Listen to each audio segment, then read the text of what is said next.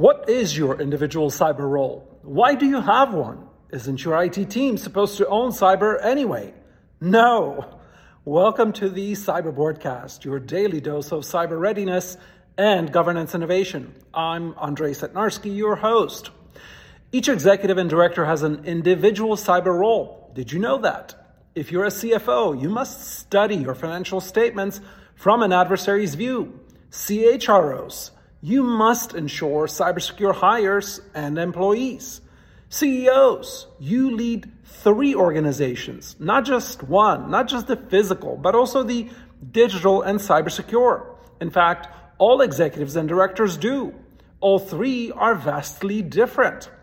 Chief sales officers, your handling of critical client data makes you and your cyber focus paramount. Audit committee chairs, you poor things face the challenge of aligning historical audit, your forte, with the innovation-focused realm of cyber.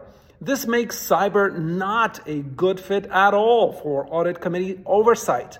But most of you are currently stuck overseeing it. Start lobbying your board for a separate cyber committee. Trust me, you need it. And for all of you, on top of your individual role, you must also make sure that you show up to work and at home cyber secure yourself, right? Because if you're not, you become the domino of a breach.